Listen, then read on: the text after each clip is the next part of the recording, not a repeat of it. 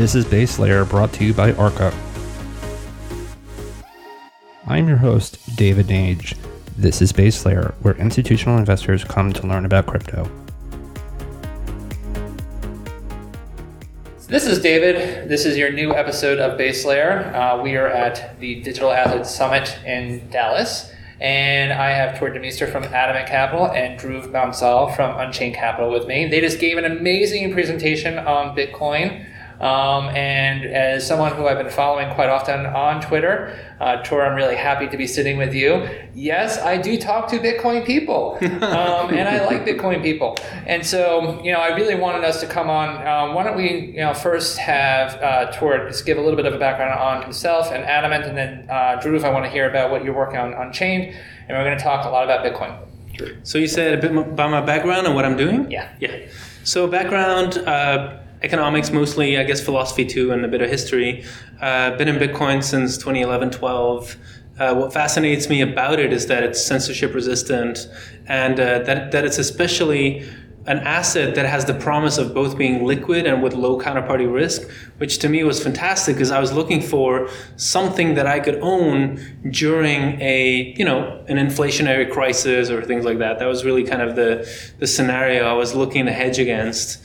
So I also have some background in the gold space because of that, and then just was been full time in Bitcoin since 2013. Made some VC investments in the space, published some reports over the years, and I manage a small hedge fund, and we are alpha. So we're a pure Bitcoin alpha fund, which means that we're Bitcoin.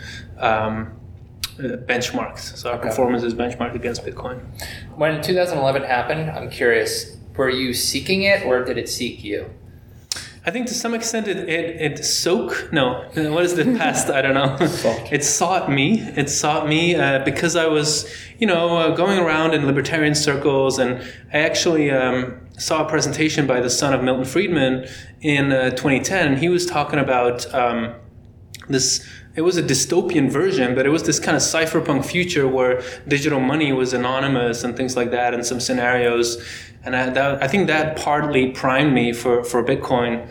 And I was definitely looking for investments that were out of the box. Like I was just seeing I had an investment newsletter at the time.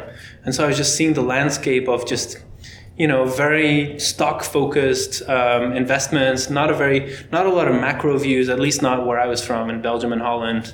So yeah, in that sense, I was seeking it. Although, it had to win me, it had to win me. It was not love at first sight. I had to especially about the scarcity, I wanted to have real proof that this was genuinely scarce, because that really confused me early on. Right.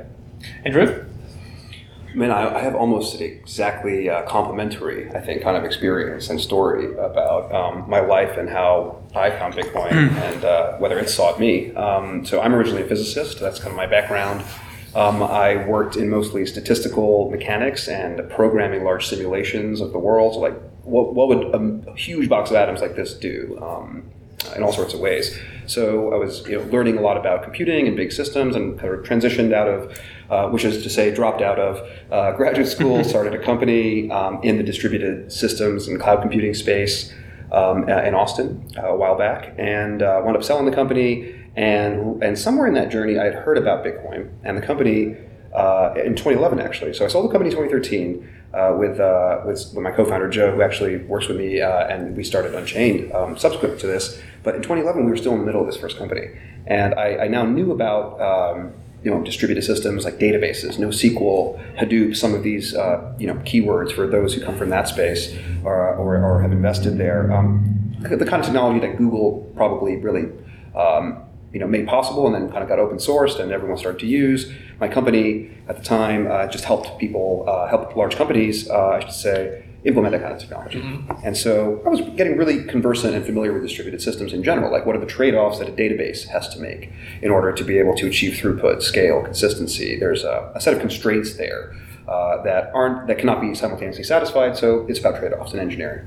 And at a open source conference, I actually met a rather interesting, colorful character. He was wearing a kilt And he was really into Bitcoin. He was a mathematician, and so I had this great background to understand, and he was very eloquent and patient, and we were able to get into it. And I actually understood immediately the artificial scarcity part, because I was like, oh, I understand these cryptographic aspects. Like, okay, cool. I see what you've done there. That's actually very interesting. The digital double spend problem, right? Sort of being the technical statement of the problem that Satoshi solved. I was being taught this by a mathematician, so we were approaching it like it's a problem and here's the solution.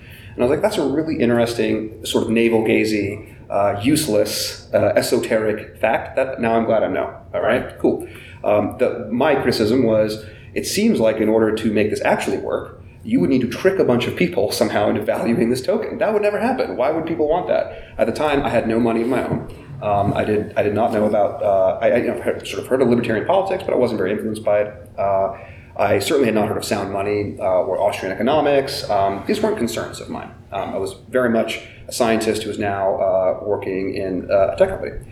So I thought that part was absurd. That would never work. And at the time I asked, well, how much is Bitcoin worth if people are supposed to value it? And it's like, oh, less than $1, right? So everyone has a regret story, and that's kind of mine. I completely dismissed it for years. For me, the thing that made me pay attention and stand up was a couple of years later, I had sold a company. I was now managing, some money for the first time in my life, making investment decisions. And I was like, what about that Bitcoin stuff? Maybe I'll check that out, like a couple $100. Now I'm like, what? How did that happen? In this short span of 2 years, 100x?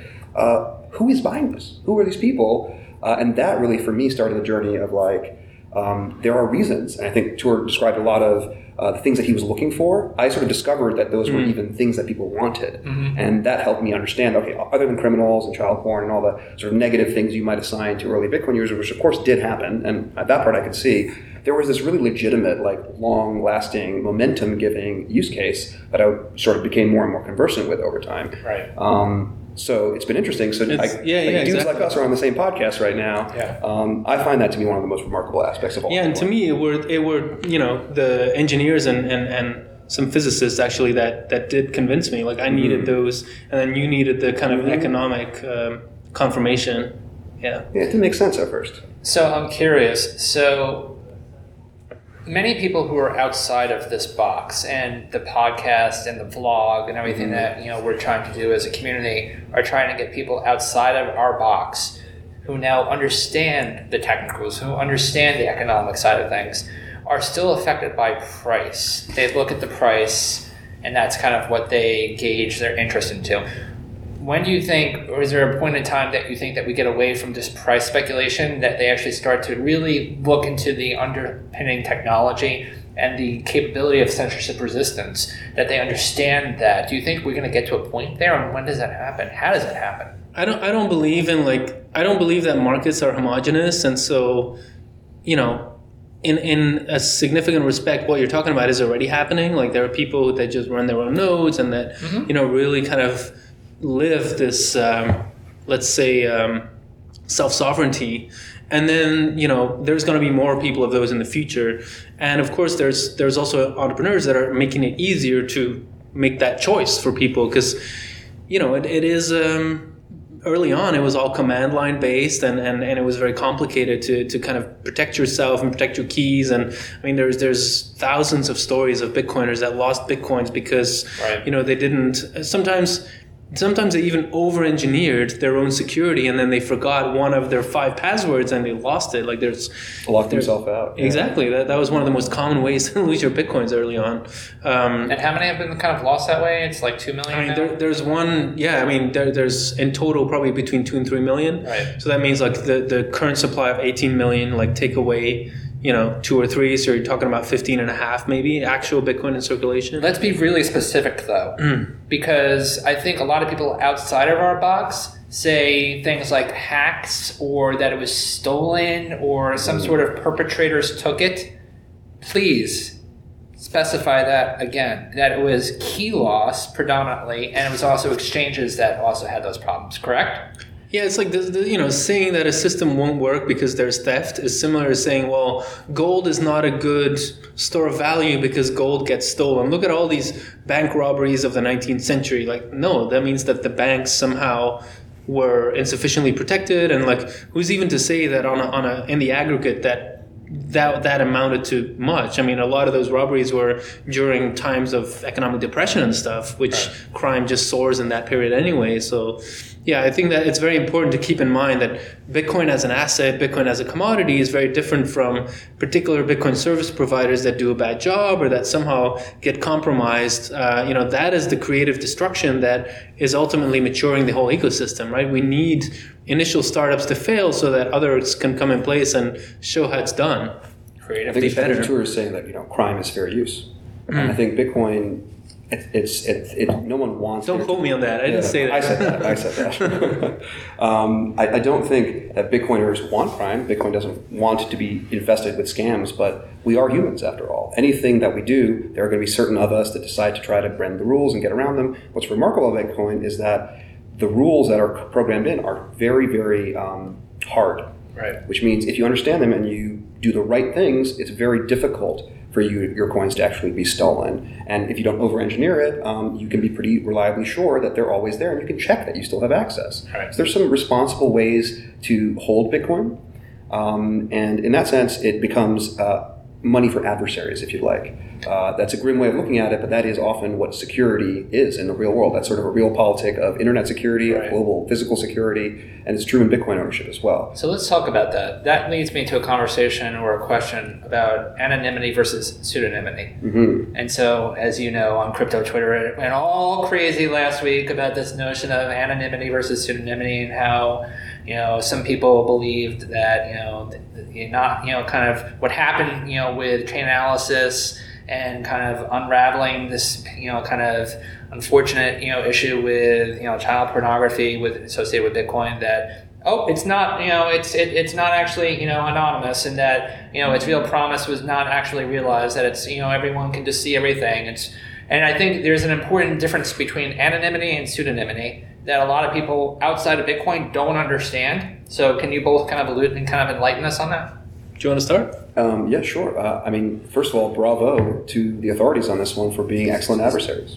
There's an arms race in privacy and anonymity within Bitcoin's fundamentally pseudonymous structure, because that's correct. Bitcoin has strong anonymity guarantees and strong privacy guarantees, but is fundamentally pseudonymous. So that's absolutely true. Again, those people got caught deservedly because they also made mistakes. Now, I'm not advocating that criminals get smarter. I am advocating that governments and police officers and those who investigate crimes get smarter and understand these technologies. With that said, I think that there is also within that arms race an effort by Bitcoin developers to develop ever better privacy tools. And it's not just because they're trying to enable criminals. It's because anti-censorship and privacy and the right to private transactions and it is deeply baked into Bitcoin culturally as well as technologically, and is a net good. Mm-hmm. And driving towards that helps everybody. And so things, as much as this is a great win for law enforcement today, this is always going to be an arms race. There are new technologies coming out over the next 3 to 4 years, hopefully, that will make Bitcoin transactions fundamentally more private and much more difficult to trace. I kind of view this initial phase of Bitcoin as a sort of transparent era, mm-hmm. and things are going to eventually go opaque quite soon. And largely for the same reason that financial transactions are fundamentally opaque in the real world, is because there's a lot of them and it's complex. Right. And Bitcoin has that to a certain extent today, but computers can keep up and data analysis algorithms can keep up, and through tracking over time and metadata, law enforcement can keep up. That's going to change. And so they're going to have to change their methods as well. And I think it's right that there be a certain amount of adversarialness there between those who are seeking to find and those who are seeking to hide.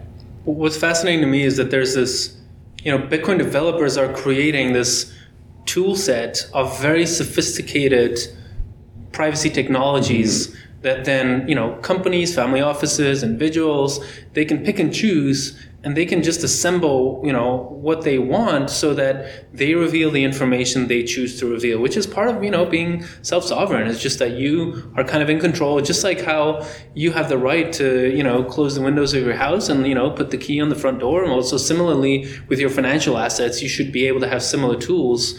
And especially, in the short term, it's probably going to be corporations who want that the most, because they don't necessarily want their competitors to see how many, how much they're paying their their employees and who was on the payroll and everything. And then, of course, there's also the kind of vulnerability to theft and those kind of things that you don't want to expose your employees to.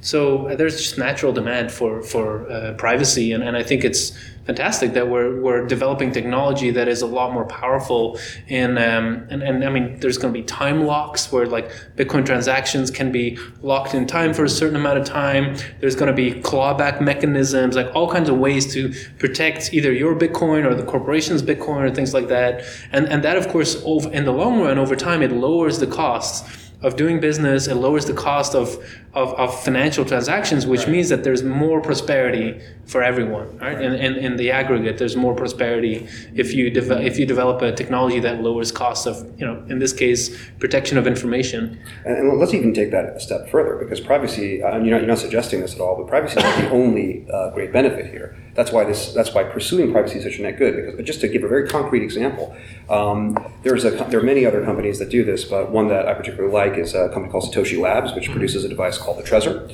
It's a very sophisticated cryptographic device that costs $100, something like this. You can put it in your pocket. It's open source. It's not easy to use, but it's very usable once you understand how it works. And I won't get into the details of why it's so powerful. It boils down to you have this offline, not on the internet, physical key that you can use to authenticate Bitcoin transactions. Right. But the technology that's baked into that device is extremely useful outside of the context of Bitcoin. Just as an example, I sometimes have a funny feeling these days when I try to call my bank and they want to confirm my identity, or I send a wire, for example, and they call me and say, well, what's the last four of your social, buddy? That's not private data, and that doesn't really confirm anything. I don't understand what's the point of calling me and bothering me if that's the question I'm going to be asked. Right. Why can't they ask me to plug in my Trezor and cryptographically authenticate in a way that only I can do the wire transfer I'm about to send? That's what they really want, and there's now a method to do it. Now, to a certain extent, it's crazy to do that, because why would everybody have these devices? That's unrealistic. But Bitcoin is the killer app for personal security. The technology in this device could have existed 10, 15, 20 years ago, but no one would have used it rightly. The furthest we got was RSA, the little dongles that do two-factor authentication, right? And that's a similar form of this, but Trezors are that multiplied. Now they exist. They have sold millions of these devices over the last few years. Trezor, Ledger, Coldcard, some of the other companies that make these kinds of products. So there are, I would estimate, maybe 10 million aggregate people in the world that now own one or more sophisticated personal cryptographic authentication and authorization devices. And you can use it to encrypt your passwords. Yeah. Like it's a very powerful device. Yeah, we've had a lot of conversations about the differences between hot and cold storage. We had Diogo Monaco on from Anchorage talking about that difference, and his take on cold storage always makes me laugh about how it's almost like the 1800s with pirate maps and how to have to find all your Trezor at the end of the day. And so, I think we'll see evolutions there as well too. And in terms of evolutions, some of the things, in terms of Bitcoin, what's happening within Bitcoin and, kind of it evolving. Dan Held was on the show a few months back talking about this Cambrian explosion, this evolution of Bitcoin, and you guys talked about it a little bit today too. Where is Bitcoin going to evolve, and how so? Wow, where is it? Because it's like you're talking about the Cambrian explosion, which is like in all directions, and so like now we're like, oh, which one do we pick? I think we're in the Cambrian explosion. We know, we know that if you look at the BIPs, there's Nordstranger's WIP Pieta is working on. We know that Mast and some of the other, and Taproot and some of the other things, these are things that are happening, that people, who are listening can go and look at them. But what are they? What are these innovations? What are these evolutions of Bitcoin? What is it trying to become? Maybe you can speak a bit about the technological side, and I can talk about what I think is going to come out of it. So, sure, yeah. In my view, the trick here is drawing the line in the right place. Every software engineer will say that. It's easy to build a software that does everything, because you have no limits. It's kind of like it's easy to build a bridge that costs $1 billion, and an engineer has to build a cheap, effective, simple, modular, replaceable, fixable, understandable to future generations of engineers, robust, secure, especially in the context of Bitcoin. How do you get that? You get that by drawing lines. You say there are certain things this cannot do. And won't do, and that's a good idea. And what will do them instead? Some other piece of technology, a new piece of software that sits on top of this layer. And a point I made earlier in the talk that Tor and I just gave was any computing device is composed of so many layers, and most users of those devices don't see that. I have no idea. And I don't even mean layers like a car. Like a car is like, I'm not a mechanic or an auto engineer, so to me a car is very mysterious in some ways how it works. But the amount of layers there is many, many, many fewer for a mechanical device. The car's computer, on the other hand, is just doing arithmetic, yet somehow it's providing all the functions of the car. When you're using Twitter or YouTube, or you're having a meaningful conversation with someone through the internet, and it's really important, and your heart is aching in this conversation, it's just arithmetic on the wires going back and forth. I think that's a line of Dawkins originally. And so I think when we think about how powerful layered engineering is, we should consider the difference between Bitcoin, which is a base layer, a protocol, and what can be built on top of that. So in terms of where we're going, in the broadest scheme, I think we're building a new protocol for much of human society. And I say that in the way that money is fundamentally a protocol for much of human society. Now, the money we have has to be cobbled and fit in awkward ways into the layers above it, like through spreadsheets and accounting and all these methodologies that are fundamentally have to be re-automated with computers at some point, because they kind of were happening without computers all along. With Bitcoin, you're starting in the computer, and you're building the base protocol, the money, into the computer in a way that is defensible. And so what will happen? We should expect to see many, many, many layers grow on top of this base layer, and we're going to replicate the many sectors of the economy or shift them over to this base layer over the coming decades. I see things like data markets, bandwidth markets, identity systems, voting, all sorts of stuff on the blockchain, if you'd like, except it's not really on the blockchain because it's just on layer whatever. It's an application that's running in a distributed operating system that is global and planet spanning at this point. By the way, every time a guest comes on my show now and they say base layer, I'm going to demand 100 Satoshis. Excellent. You're right. Yeah, you got it into my mind. That's not very much. I know. That's why I'm I could say it a million times that I would still only owe you Bitcoin. There you go. Still. So, Tor, what about kind of where things are going in regards to Bitcoin? I just gave a talk about going beyond Bitcoin. As people know, I am an adamant enthusiast about Bitcoin, but I believe that You got you to say adamant. There you go. Very nicely done. And so, where do you think, as my kind of talk alluded to, I believe that there is things to be done with the technological underpinnings of distributed decentralized systems. I don't necessarily like to use the word blockchains. I use distributed decentralized systems. Mm-hmm. And so with that, with what Bitcoin is working on in terms of some of the BIPs and some of the things going forward, as someone who's so involved in the community, where do you think is it going to try to emulate, or is it going to try to do something like a smart contract, or is it going to just continue to be what it is and be the best that it can be? Well, it's not either or. I mean, like the Lightning Network, I don't know if people know, your listeners, but I mean, it's a network that's designed to allow for, extremely high volumes of very small Bitcoin transactions, so that I can tip you 5 cents, I can, buy a coffee, all those kind of things from my phone, just very, very efficiently. That's a smart contract layer, right? The Lightning Network is a smart contract layer. Multi-sig transactions, multi-signature transactions, where, for example, we are sitting here with 3 people, and the wallet is set up so that 3 out of 5 signatures is enough to unlock it. Like the 3 of us, if we sign and we send that transaction away, that's in a way a smart contract. So Nick Szabo, the inventor of smart contracts, he's often used the comparison of a vending machine. A vending machine is a smart contract where you kind of push a few buttons and it's a very predictable outcome. So I think that it's important to not immediately kind of go to the esoteric realm of they're basically going to be computerized accountants, and the lawyers are going to disappear, and it's all going to. I think there's a very human aspect to law, for example, that is very hard to replace with machines. But if you think about the base layer, are there certain things, basic transactions that are now happening with people on the phone that we can replace with technology? Like, absolutely. For example, I mean, look at how the Federal Reserve System works, and how money is created there and how it's siphoned from one layer to the next, and then the SWIFT network comes in, and a lot of that can be done in a different way that's ultimately less energy consuming. Right. So just a follow-up point on that, because I think it comes back to this idea of drawing lines correctly. Mm-hmm. I think sometimes there's this conception that because Bitcoin doesn't have the smart contracts, Tor correctly says it actually does if you have a more broader definition of what a smart contract is. I think some people use smart contract to mean a Turing-complete programming environment. which is a technical way of saying it can do anything a computer can do normally. Right. And I think sometimes for those who don't know who aren't programmers or who don't know how computers really work, it seems like that has to be better. Like if you are Turing complete, which is to say, if you can do anything a computer can do, that has got to be better than not being able to do everything. It's like a butler. Like if you can have a butler on the blockchain, isn't that great? Isn't that better? And the answer is no, it is not better. And there's also this conception that it must be harder and therefore more valuable to have done that. Bitcoin couldn't figure that out.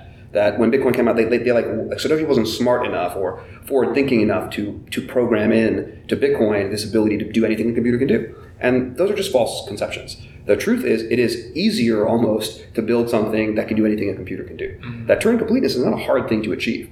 I would like to make a small list off the top of my head of Turing complete systems, which are systems that can compute anything a computer can compute. Super Mario Brothers.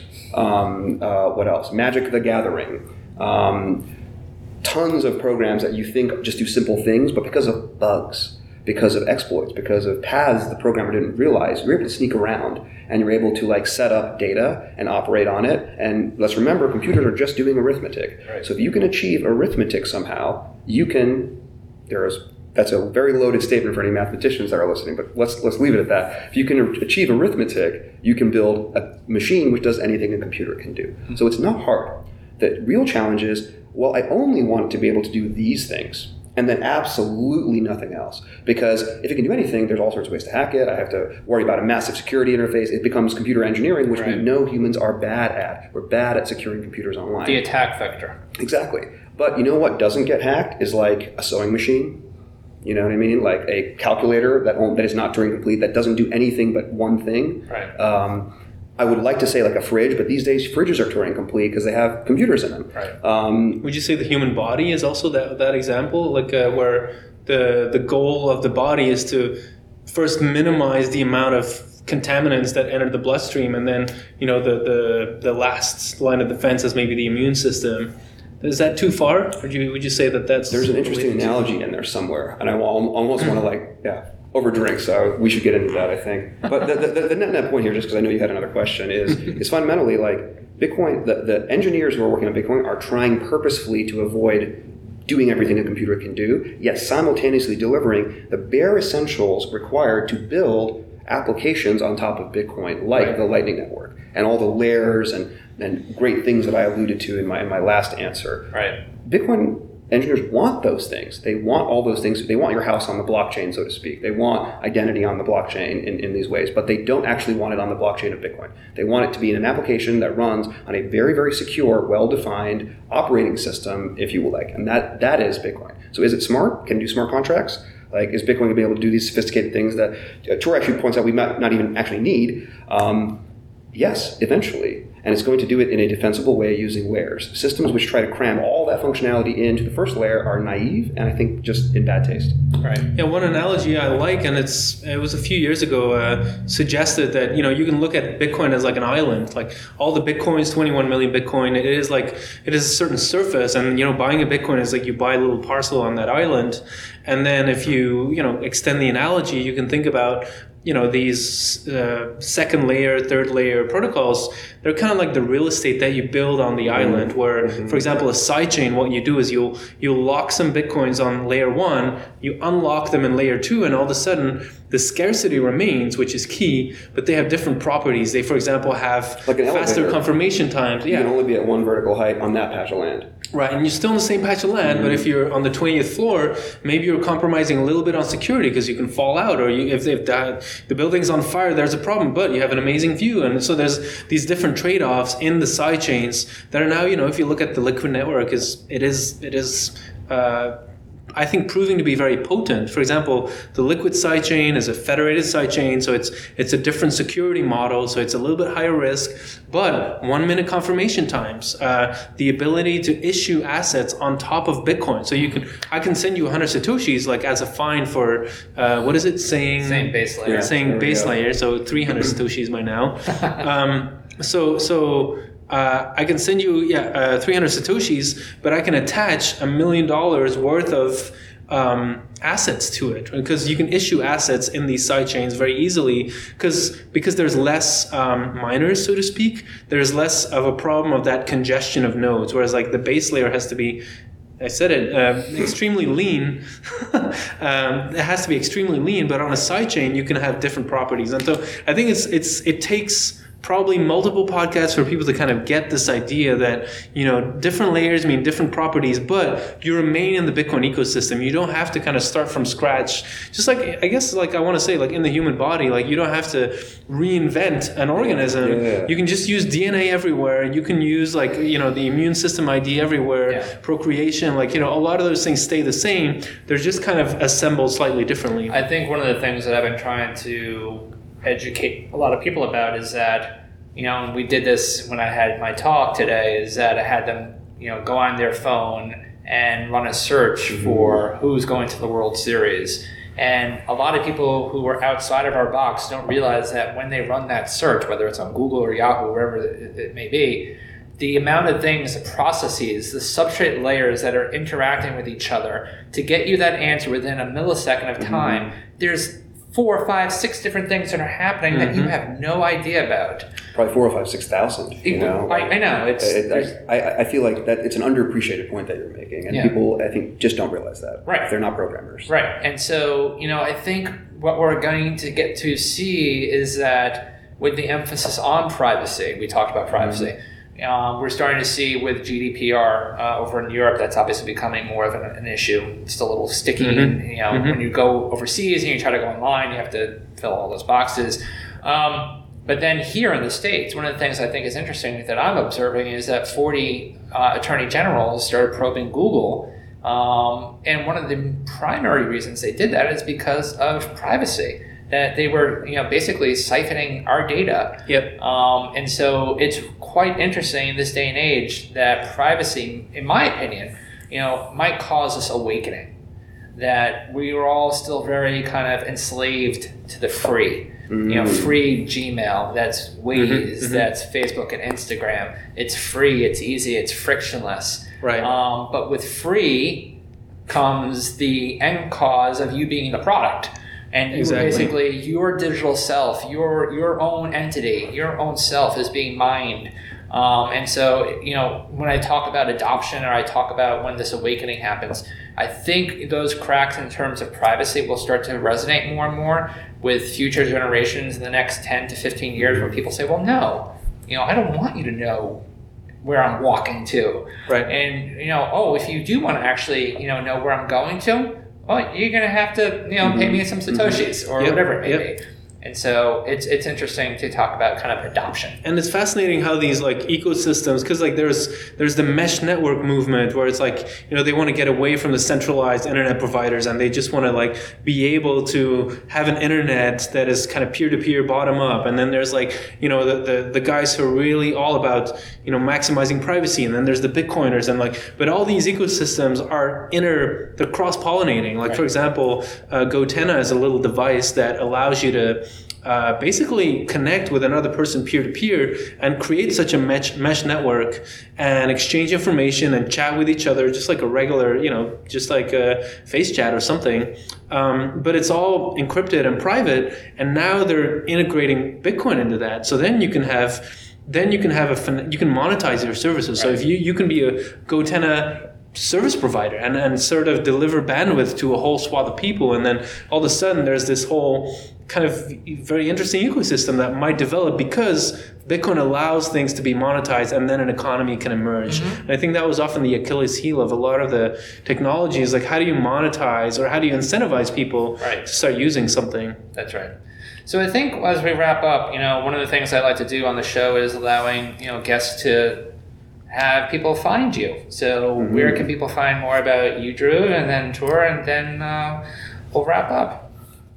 Sure, yeah. So I am a co-founder at a company called Unchained Capital, and so you'll find me writing a lot. So certain crazier things than we've even talked about where Bitcoin may go on our blog at unchained-capital.com/blog. I really recommend his article on whether Bitcoin is going to be used on Mars. Yeah, it's I had a really good time writing that, and I love that. there are other people that actually care about that besides me. So that's amazing. But UnchainedCapital.com, we didn't actually get to talk a little bit about. Can we talk a little bit about Unchained and Adamant? Sure, go ahead. Yeah, absolutely. Okay, great. Wait for the cut. And Unchained Capital is a company that I started with Joe Kelly, my co-founder from the data distributed systems company that I started years ago. And it's sort of an interesting story how we got started. It was really just approaching Bitcoin as a data set. And one of the articles that we wrote that has some popularity is, if you probably find it easily if you just Google HODL waves, HODL, HODL, and then waves. It's just an observation that Bitcoin is as much a data set as it is a network or a money or anything else. And you can analyze it as a data set, and you can ask questions. And one of the questions you can ask is, on average, when was Bitcoin moved? Since there's only 18 million of them, you can ask for each one. You can kind of look and be like, well, when were you last moved? Who poked you last? And what you find is that a huge number of them don't move. And indeed, this is kind of, you asked in the top of the show about lost Bitcoin. This is one of the ways in which people try to characterize how much Bitcoin is lost by looking at, look, if that Bitcoin wasn't moved in 9 years, it's likely never going to move again. Right. Not necessarily, but likely. And so looking at that data set, we sort of realized that there's a lot of buying and selling in Bitcoin. There's a lot of hodling, which is investing over the long term, and there's really no other intermediate options. And Unchained sort of emerged by looking at this data set and realizing that's exactly what people are doing. There's a bunch of Bitcoin which moves quickly, and there's a bunch that just kind of sits there forever doing nothing. It's years old. And sort of Joe and I were like, wait, that's our Bitcoin. We don't do anything with our Bitcoin. It just kind of sits around. It's a long-term investment. I was giving it to my kids kind of thing, a store of wealth. And yes, it's going to be volatile, but I don't care because I don't need to spend it today. I'm just going to save it for the next generation. And that's a lot of what people were thinking. And then Joe and I were like, well, there's got to be stuff you can do with a store of wealth. Real estate, gold, many kinds of securities are stores of wealth as well. And we do all sorts of things with them as a society. We leverage them, we insure them, we have derivatives, we have all sorts of structure around these forms of wealth. And Bitcoin had none of that. So Unchained Capital is really an attempt to try to give those tools to Bitcoin owners. And there are a bunch of Bitcoin owners who have a lot of Bitcoin that can't obtain a loan based on their Bitcoin. That's the first product we launched, was the ability to get a collateralized US dollar loan collateralized by your Bitcoin. So you don't have to sell it. There's no tax consequences. And we speaking of smart contracts, I think what's unique about our services is we really focus on multi-signature custody. So a simple form of smart contract which kind of spreads out the risk of hacks and control to multiple parties. In fact, when our borrowers borrow with us, they're able to hold a key. We have a key, and there's an independent third party that has a key. Right. That's actually a really interesting structure by which to build a smart contract, if you like, in which humans are a big part of the intelligence, and encode a very traditional, probably the most ancient financial instrument of all, like in a smart way on the blockchain right now, today, and we're doing it at the tens of millions of dollar scale already. I think that is, it's not as maybe magical as having everything automatically, our whole website, our loan origination process, et cetera, happen magically on the blockchain all at once. But as I said, we like to think in layers, and human beings today are an important layer of how to deliver, consume, and interface with financial services. So we like to be those human beings. And I think that's hopefully a really interesting transition for Tor, because I think I'll let Tor speak to it, but his fund is probably one of the best examples of someone who's thinking about how to use these traditional tools to impact Bitcoin investors. Yeah, I'm not going to talk too much about the fund because it's a hedge fund, and usually, we kind of talk about the product when people contact us. But in terms of the research that we've done, it's been similar to what Dhruv is talking about. Really focused on how do we help people that kind of are already where they want to hold Bitcoin for the long term, and how do we think about things? And one of the questions is if I want to buy more, how do I do that? When do I do that? So we had a report called How to Position for the Bitcoin Rally in November 2015. Bitcoin was $270. So that was, before it went to $20,000. And then we put out another report. I'm trying to think what the date was. I think it was April earlier this year when Bitcoin was at around 4,500, where we called the bottom, and it was called Bitcoin in Heavy Accumulation because a lot of family offices at the time were buying, and so we put that out there, and the idea is really to help people psychologically understand this volatility in the market, and then we also dive into historical analogies and things like that, and so. that's really what. Oh, and then I guess also we developed some Bitcoin valuation metrics, because that's something that a lot of investors struggle with. Is like, I can, in the stock market, I can look at the PE ratio. There's all these kind of commonly understood tools to look at whether something is over or undervalued. But in Bitcoin, that is just not really existent, or it's an emerging space. Moving target. A lot of work has happened on that, and I think there's quite a number of fallacies there too. Where, for example, if you look at the amount of transactions that happen on a blockchain, I don't think that necessarily tells you something about whether that blockchain is under or overvalued.